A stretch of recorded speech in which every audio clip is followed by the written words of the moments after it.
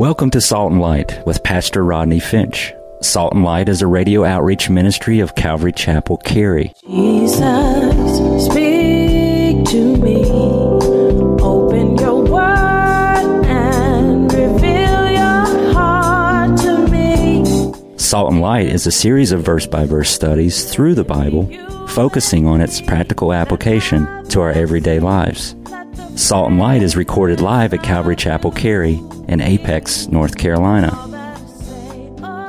Stay tuned. At the end of the program, we will give you information on how to contact us, so be sure to have a pen and paper ready. Today, Pastor Rodney will be teaching from the book of Exodus, chapter 1. So grab your Bibles and follow along. Now with today's teaching, here's Pastor Rodney. Look at verse 12 again. The more they afflicted them, the more they grew, and the more they multiplied. Did you get that? This is a principle of God. This is a principle throughout all time and eternity. This is a principle throughout all of the scriptures.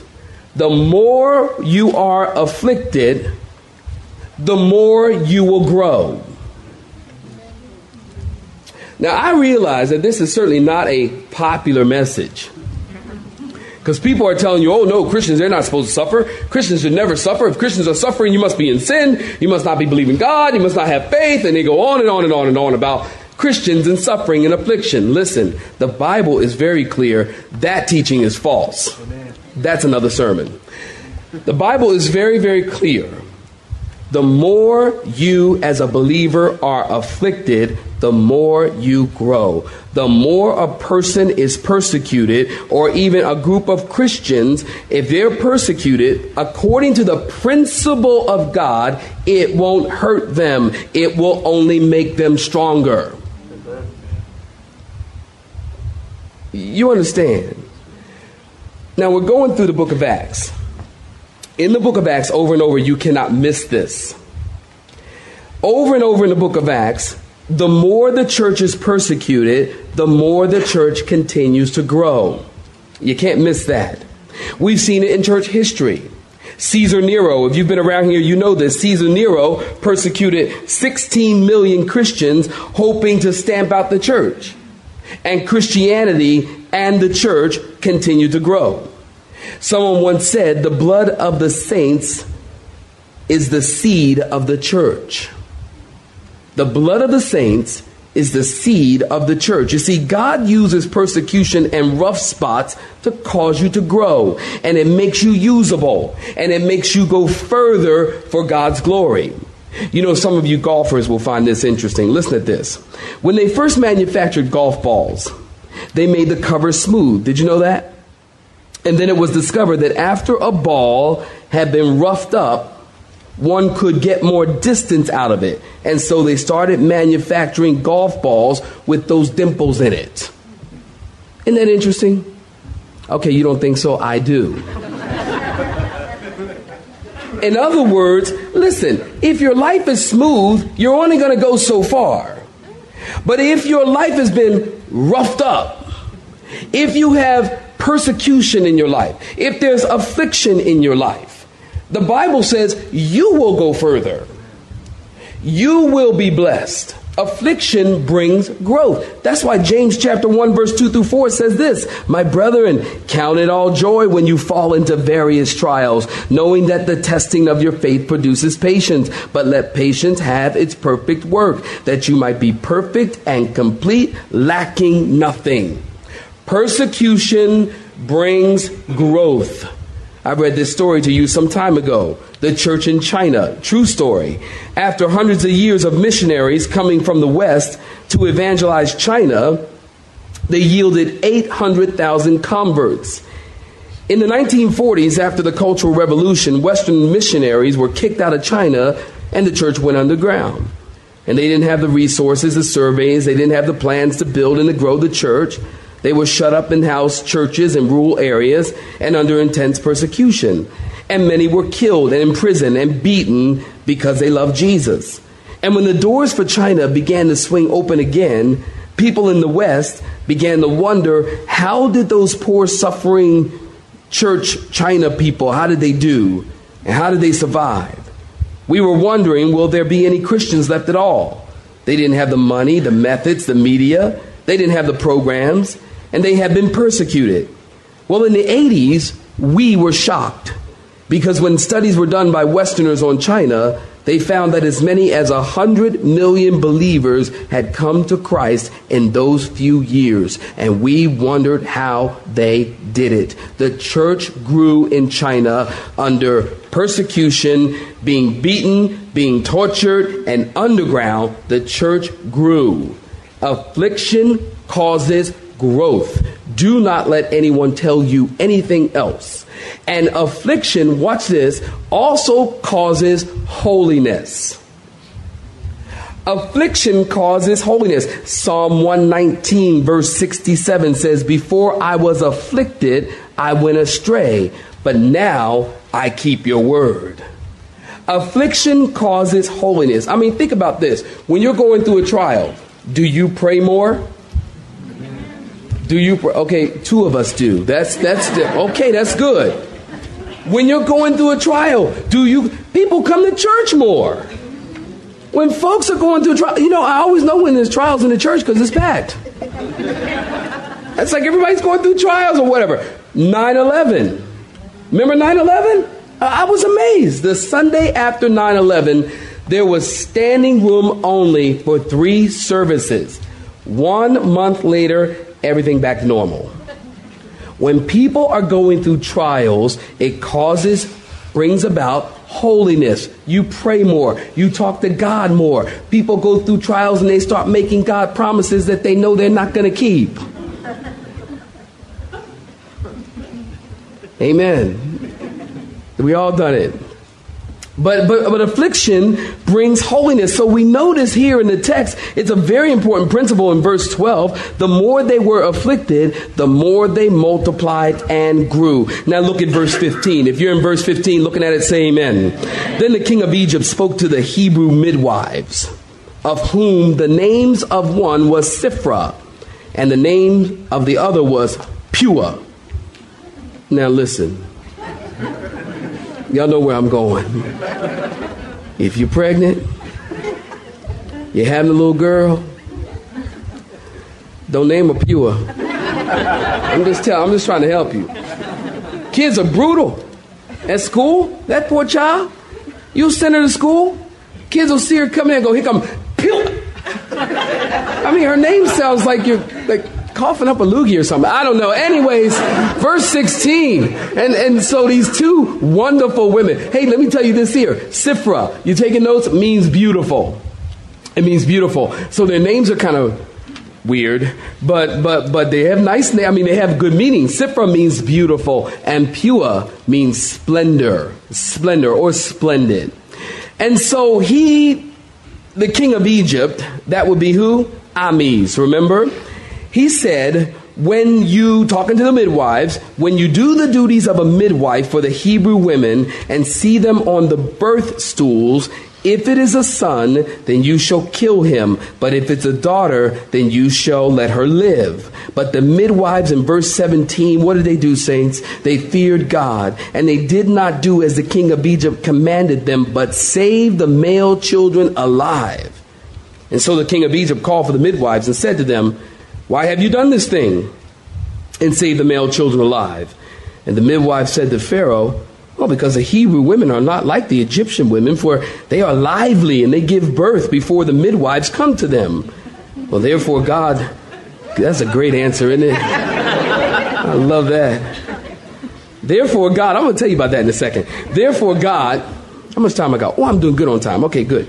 Therefore God, in verse 20, dealt well with the midwives. And the people, see it? They did what? Multiplied and grew very mighty. And so it was because the midwives feared God that he provided households for them. And so Pharaoh commanded all his people, saying, every son who is born you shall cast into the river, and every daughter you shall save alive. Now stop right there. Give me your attention. When Pharaoh saw, get this, that the labors and the affliction wasn't working, he decided to cut down the birth rate. And so he told Pua and Siphrah, he said, hey, when you guys see the midwives upon the stools, if it's a boy in Hebrew, snap their neck immediately, is what he said. He says, and if it's a girl, you shall let her live.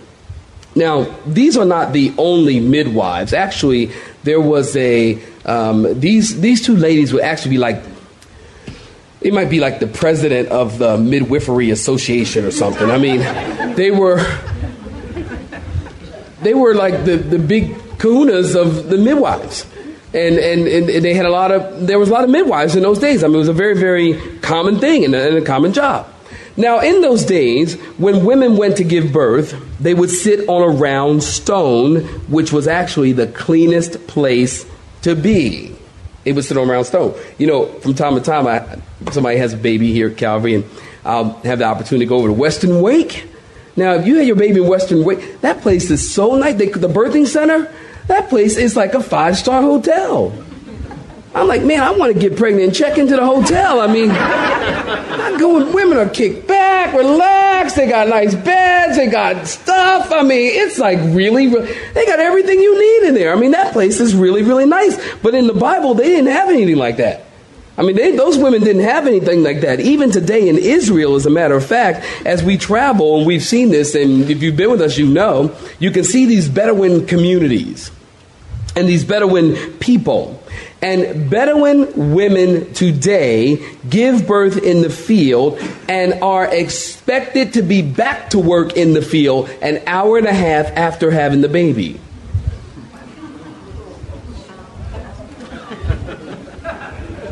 American Indians.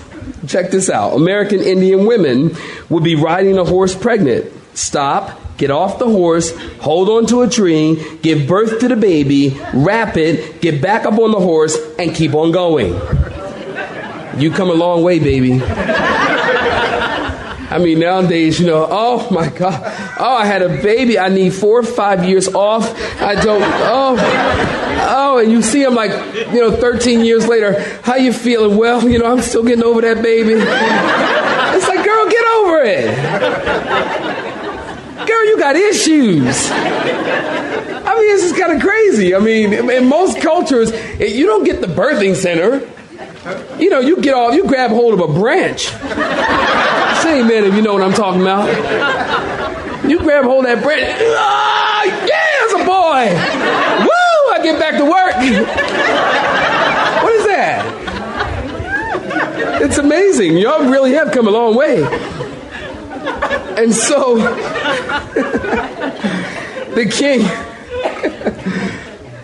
king, of course, I know I'm probably going to get beat up by old ladies. They're like, you don't know what you're talking about. You're a man. What you know about having a baby?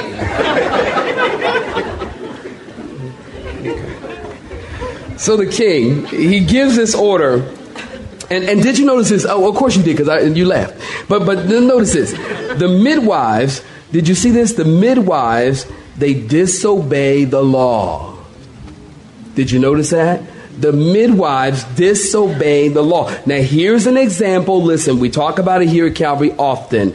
You are free to disobey the law of man when the law of man violates the law of God. You understand? You are free to disobey because God's law teaches the sanctity of human life. These women didn't care what Pharaoh said. They cared what God said. They disobeyed the law of man and they refused to kill the boys. Then the king asked them, why have you done this thing and saved the boys? And they said, because the Hebrew women are not like the Egyptian women, for they are lively and they give birth quickly before we can get to them. Now, we don't know how true that is. Perhaps there's some truth in it because, let's face it, the Hebrew women were out working. The Egyptian women, they were home watching the Home Shopping Network, putting on makeup, watching Young and the Restless, And the Hebrew women, they were out in the field working hard. So that is possibly very true. We don't know. And perhaps there was no truth to this at all. Perhaps they were flat out lying. We really don't know whether It was true, part true, whatever. But let's just assume. Let's assume that they were lying. Let's assume they were lying. What we don't want to do is we don't want to make the mistake of thinking that God approves of lies. God does not approve of lies. But sometime, now listen to me closely, sometime because we live in a fallen world, there may be a time when we are forced into making a decision that is, watch this, the lesser of two evils. The lesser of two evils. You can see the same thing with Rahab. Remember in Joshua? Rahab the harlot, she hid the Jewish spies who came to Jericho, and she lied when the men came looking for them. And she was rewarded. And as a matter of fact, she was rewarded so much so that she winds up in the lineage of the Messiah. Not because she lied, because she wasn't rewarded because she lied. She was rewarded for protecting the life of the Jewish spies. That's why she was rewarded. You know what that teaches me and what that should teach you is our God is exceedingly kind. Amen, saints? And our God, that's right, is exceedingly, thank you, understanding. God really does know the heart. You know, we're quick to say that. God know my heart. God know my heart. God knows my heart.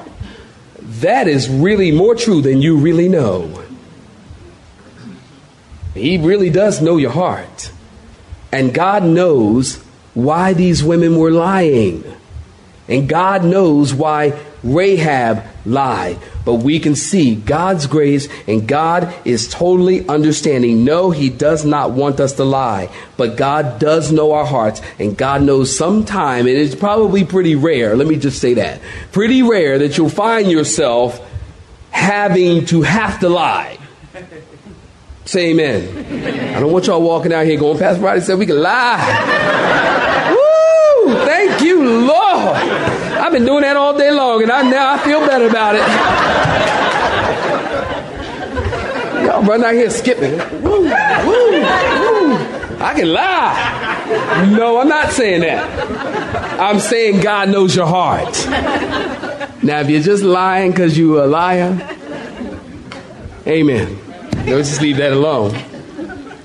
Now listen close. I got 11 minutes. Listen close.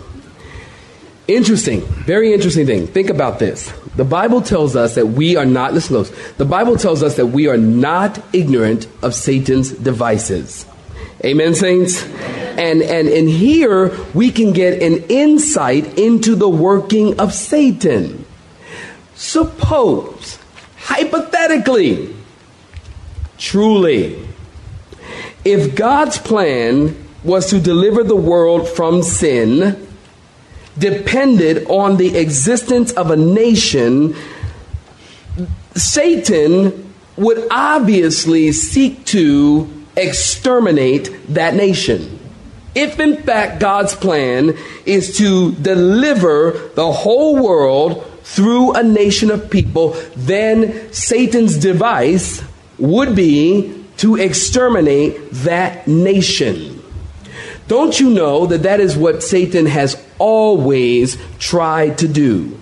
Satan has always tried to destroy Hebrew boys.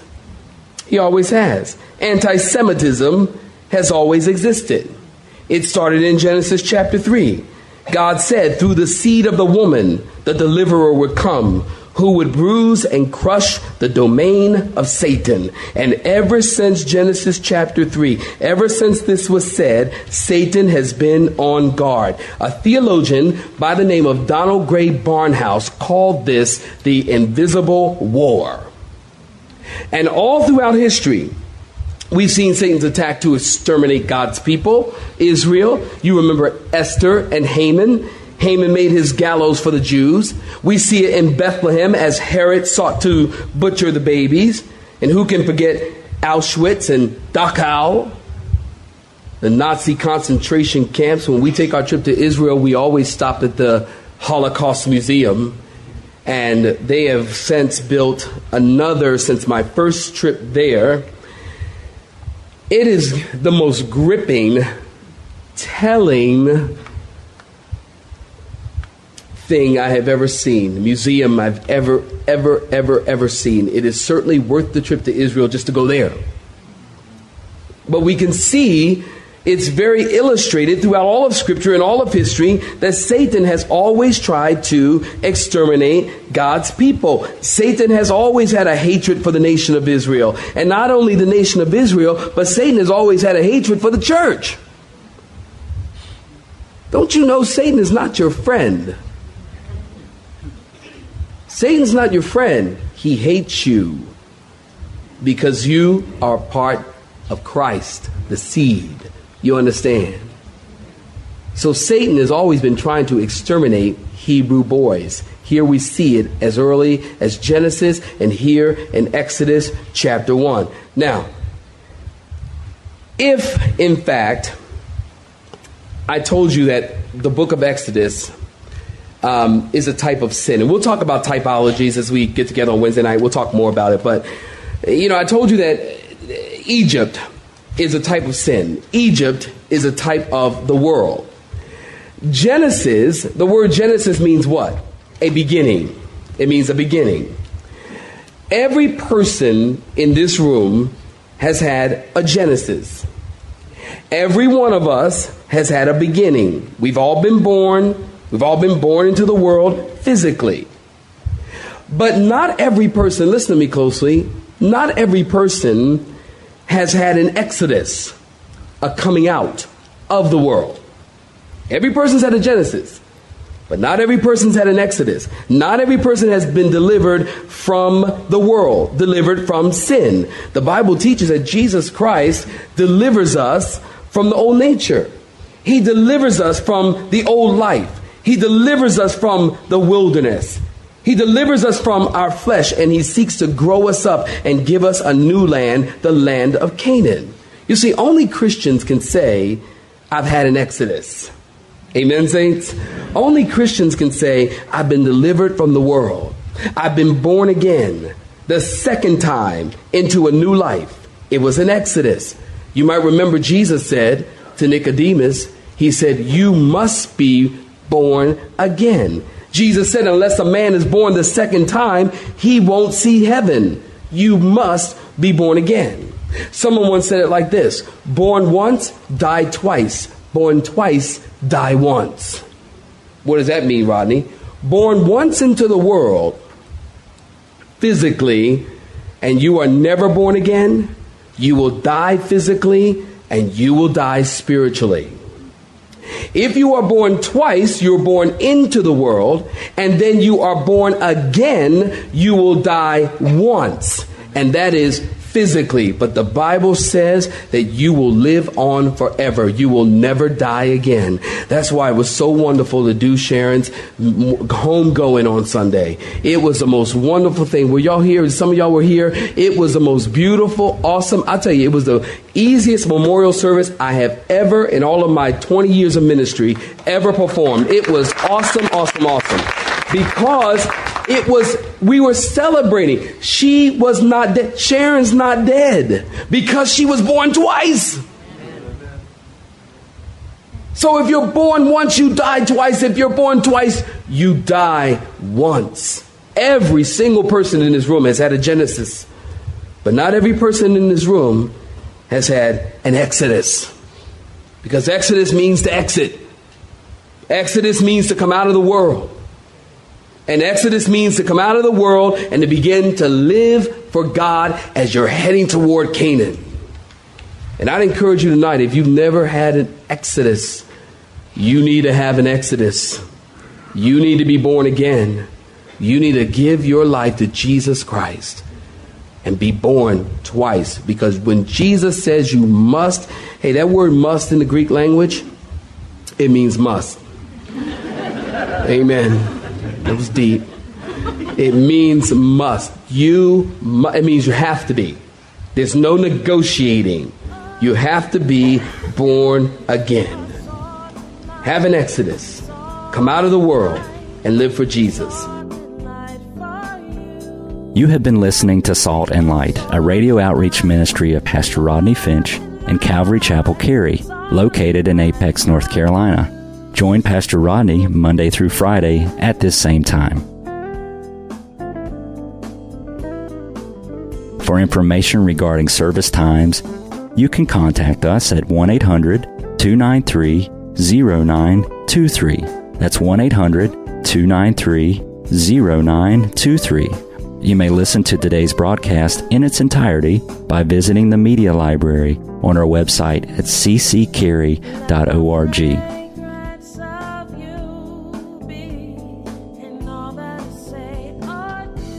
We would like to thank you for tuning in to Salt and Light and pray that you have been blessed. Until next time, may you be salt and light. Let me be a salt.